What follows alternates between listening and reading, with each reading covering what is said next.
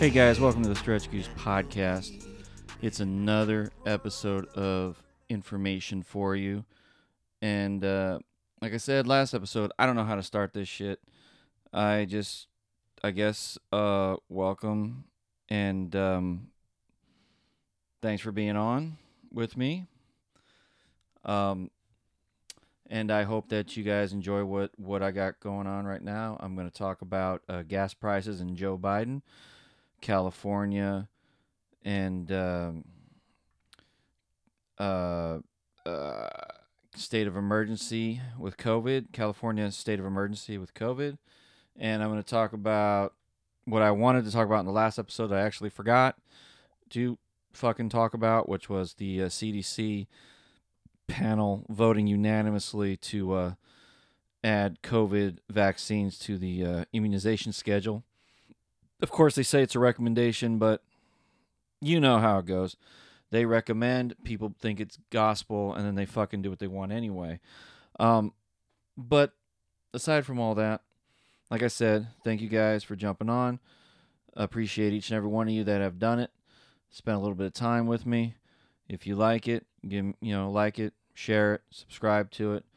If you hate me, give me at least 3 stars. If you like what you got, give me 5 stars. Let's dive into the LA Times and their CDC here. COVID-19 shots should be added to the list of recommended vaccines for kids and adults, a panel of U.S. vaccine experts said on Tuesday. The panel's unanimous decision has no immediate effect. COVID-19 shots already are recommended for virtually all Americans. Rather, it would put the shots on the annual updated formal lists of vaccinations doctors should be routinely offering to their patients alongside shots for polio, measles, hepatitis, etc. The experts panel decision are almost always adopted by the Centers for Disease Control and Prevention director and then sent to doctors as part of the government's advice on how to prevent diseases. State and local officials often look at the lists in making decisions about vaccination requirements for school attendance, but local officials don't always adopt every recommendation.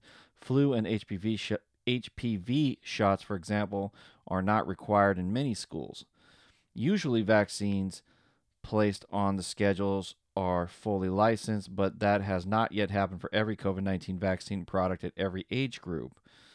COVID-19 initially were authorized for emergency use starting in late 2020.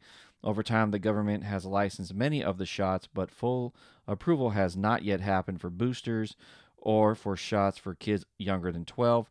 Because the shots have already been recommended under emergency authorization, many for Americans older than 6 months.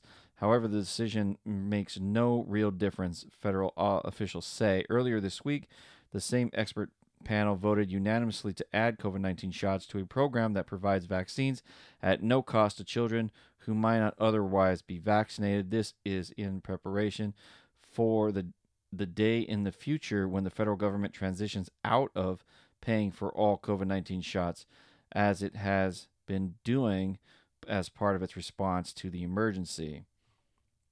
No. I don't see there's no real reason to do this. I don't see a reason for it. COVID is not statistically lethal for kids. And the fact that they want to add this to the immunization record, for schools, and I wouldn't shock me if it ends up, when you have kids, like, if you have newborns, if they want to, put it on as a part of the vaccine regimen. I don't see a reason for it. If they're not going to do the common cold, coronavirus is a variation of the common cold. There's no reason. I don't see a reason for it. If you have a kid and they bring this to you, please have some guts. Tell them to go eat shit. There's no basis for this garbage. That's just all I gotta say on it. There's just no basis for it.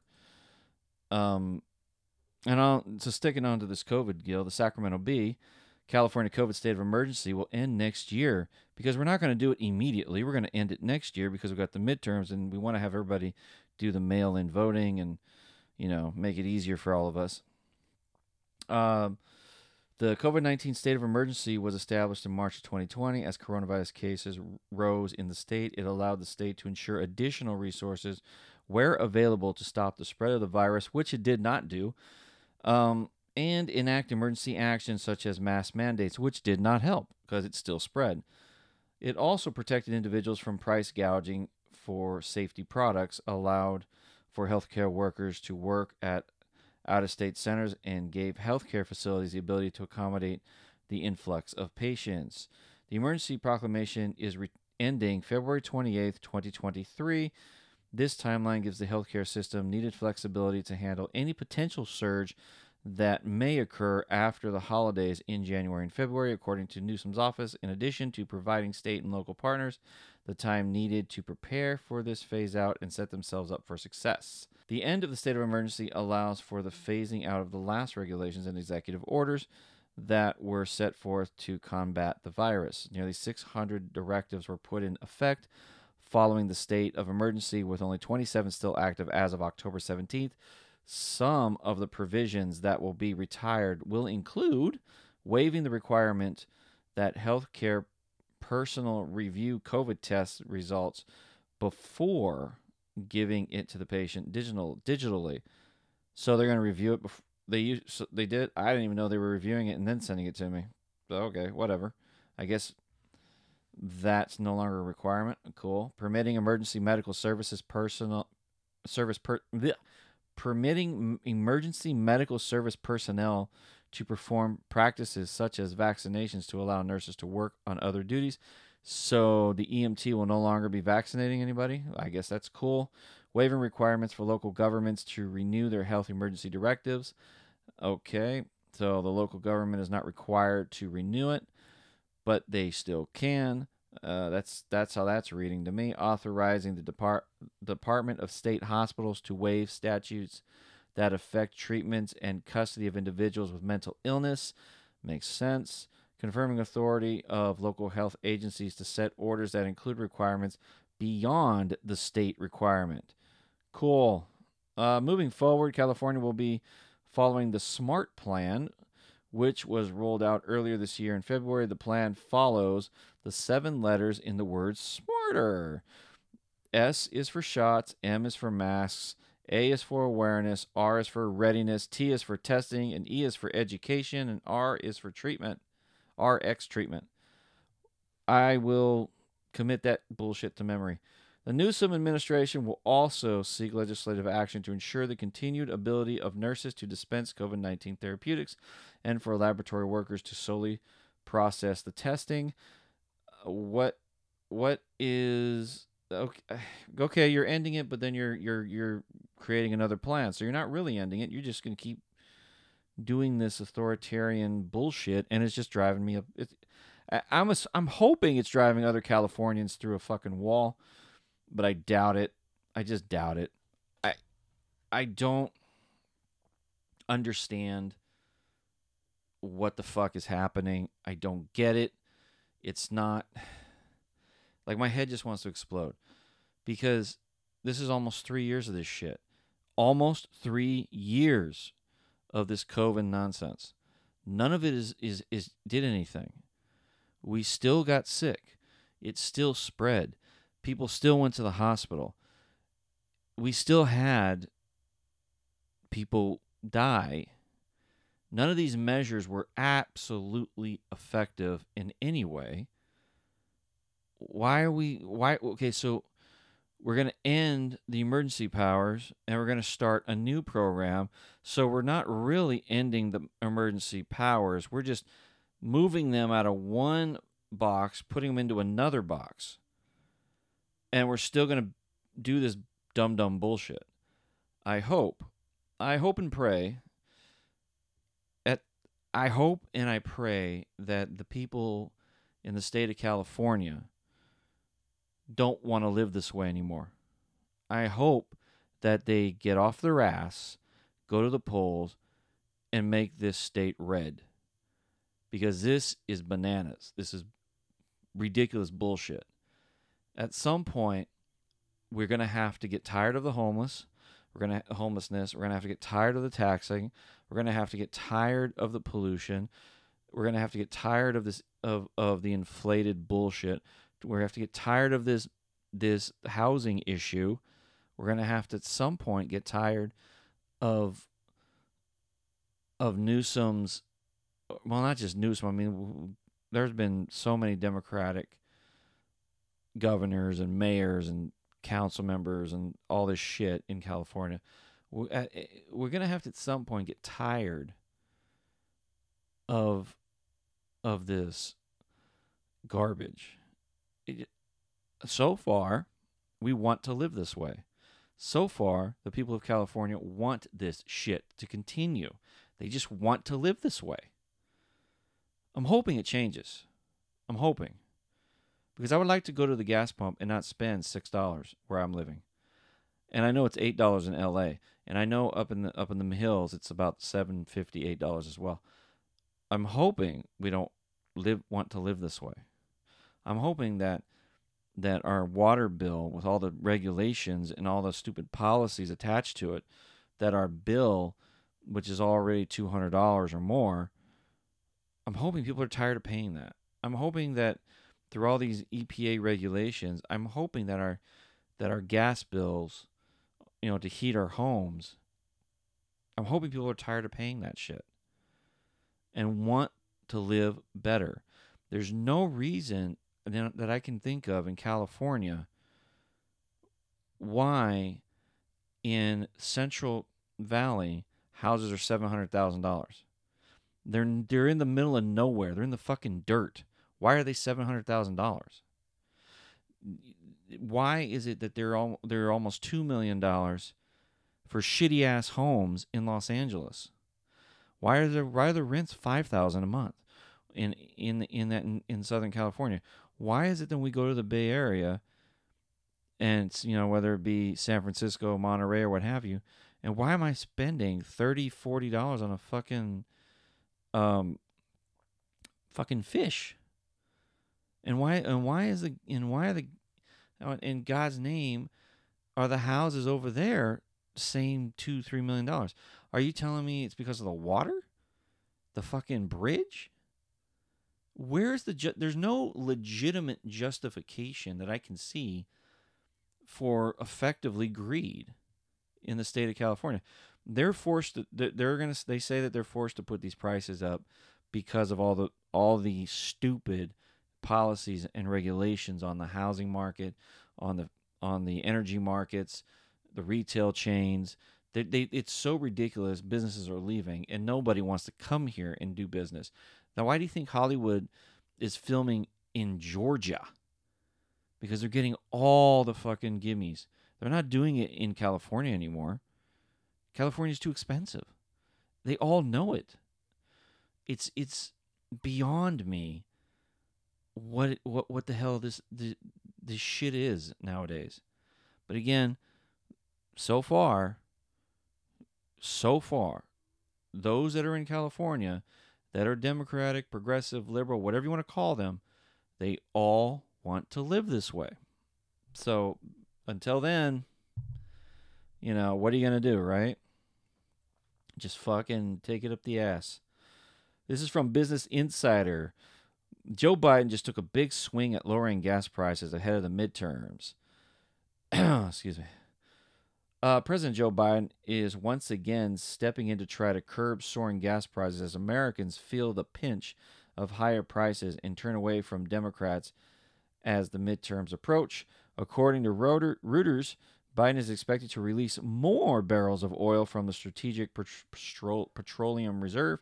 It's another effort to help bring down the price, which have skyrocketed due to a confluence of reduced oil production in the U.S. alongside Russia's war. The reported move from Biden comes after gas prices once again went up in September. Another strain on Americans' wallets is an 8.2% inflation, and core inflation, which excludes volatile foods and energy, has now reached a 40-year high. Alrighty. Press Secretary uh, Karen Jean-Pierre said in early October that the administration was not considering new releases, but now more seem to be coming. The federal government has already put over 125 million barrels from the reserves onto the market, and they also sold some of it to China, which is hilarious, which the Department of Treasury estimated would bring down gas prices from 17 to 42 cents. The latest release would fulfill the administration's pledge to release 180 million barrels from the reserves between May and October. Even more could be on the way if for fiscal 2023. Already, the potential move has rattled the oil market with commodity prices tumbling on Tuesday. The average gas price is still about 20 cents a gallon higher than it was a month ago, according to AAA's tracker, but it's already fallen 5 cents since last week to $3.87. The Energy Information Administration also sees a slight dip in prices from last week, although prices went up for those filling up their cars in the East Coast. What about out here on the West Coast, ass hats? Releasing millions of barrels of oil is an astute political move as economic pressures grow. Voters are increasingly concerned about the state of the economy.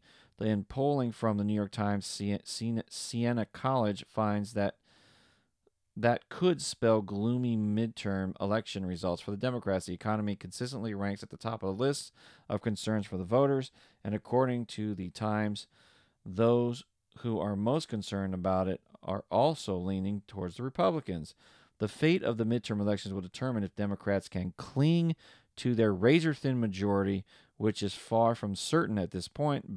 Bernie Sanders, one of the most prominent voices among the left, said that Democrats should focus in part on the economy leading up to the elections. Should Republicans retake the House, they plan on preserving Trump's tax cuts and potentially paring down funding from programs like Social Security and Medicare. What remains to be seen is if bringing down gas prices, a persistent concern among Americans who still live in a heavily car-dependent society, might swing the opposite direction. This is stupid. I mean, the idea of the reserves is during times of war that you're not you don't have a dependency on anybody. You're able to sustain your forces and such, during battles. There's no war going on, and he's already depleted the reserves, and I feel like he's going to empty them on purpose because he wants us all to drive battery-powered cars, and then those things are going to be in trouble because we need the fossil fuels to make the batteries, and he just continues to diminish our ability to even do that. Excuse me. So I'm just trying to understand this guy's dumb bullshit. It's really puzzling to me why he continues to play this dumbass hand. And then he went to this, and threatened Saudi Arabia, not too long ago with their oil production, trying to get them to maintain where they are at least until after the midterm elections. It's backfiring on him. He's really taking it in the chin, and this move is a band-aid on a larger problem. He's gonna have to, assuming the conservatives take the House and the Senate, they're probably going to focus on doing everything they can to stymie him at every move. Big walls are going to start coming up, and he's going to have a whole lot of trouble addressing a lot of these things. He's already put $12 trillion into the economy. He's already inflated everything by 8% because of that. Well, I'm not going to say entirely because of that, because we've had supply chain issues, since the second year of the pandemic on to now. So there's no he's taking it on the chin at almost every angle, and I don't think he has a chance in hell of getting anything done if the Republicans take the House and the Senate, and that Judiciary Committee, Grassley, Cruz, all those guys, they are going to be all up his ass with this Hunter Biden situation, and it's going to hurt, and he's going to have to distance himself from his son. He's going to have to figure out how to get around this one. he's in for a long 2 years if it goes the way the polls are showing. He's in for it. He is definitely in for it. Um, let's talk about school. Let's talk about college. There's this big old student debt relief thing, which everybody is all into, but they never really ask why is it so expensive. And I have a couple of things I want to put out there. Um, Kind of cutting the cost of college. And we can start in the athletic department.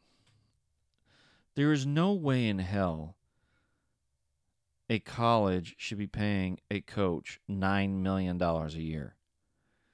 That's, if I remember correctly, that is the Alabama head coach. There, Chip Kelly, I think, is in UCLA. I think he's right around $3 to $4 million a year. There's no, I don't see the logic in paying this. The athletic department has so much money tied up into it with coaching staffs and recruiting, and there's millions, if not billions, of dollars tied up into that stuff. I think that's a starting point, because the reason tuitions are so high is because they have to have some way of paying these guys. I think that's a starting point. I think educators making, 80 to to 100,000 a year makes a little bit. I think is good, but some of those guys make 500,000 a year. I get that there's grants, there's endowments, there's boosters and things, but there are moments where you just shake your head and you sit there and you go, okay, these guys want their debt relief. The schools are going to charge more because they know that the government is going to subsidize it through taxpayer dollars. And the wealth transfer is going to be ridiculous. But there's also there's reasons for there's areas where you can bring down the cost of college. And we have a Department of Education. No matter if it's a Republican or a Democrat, they never really look into it. They never ask the question. They never try to understand why they need a line item of $9 million for Nick Saban in Alabama. There's never an ask of why they have a large line item of almost $1 billion in the athletic department. I don't understand it. A lot of it is salary and equipment costs and things. I think I think you can start there. I think Nick Saban doesn't need $9 million. I think $1 million at best. $9 million, you call it an insult? Fine, walk. And the fact that these contracts are guaranteed is even more hilarious, because then when they leave, as we've seen a few college coaches get fired, there's buyouts, and all of a sudden they're getting checks for $20 million, $30 million. Where's that money coming from? None of these guys, no questions are ever fucking asked. There's no examination into this. Why are these departments funded massively like this? Whether it's athletics or whatever the college is known for, say law school, let's say. There's the teachers are either lawyers or former lawyers, and they're making all this money. I think you need to look. I think that should be something looked at. But again, that just could be me being ridiculous. Just trying to understand, the way the world works. But that's a spot. That's a place that you can you can look at it and you can cut it and maybe save people a couple of bucks. And anyway, that's the podcast. That's it, kids. That's the show. Thank you all for listening, taking the time. I appreciate each and every one of you. Like, share, and subscribe. Tell me what you think at stretchgoose@gmail.com. And I will see you on the next one. Later.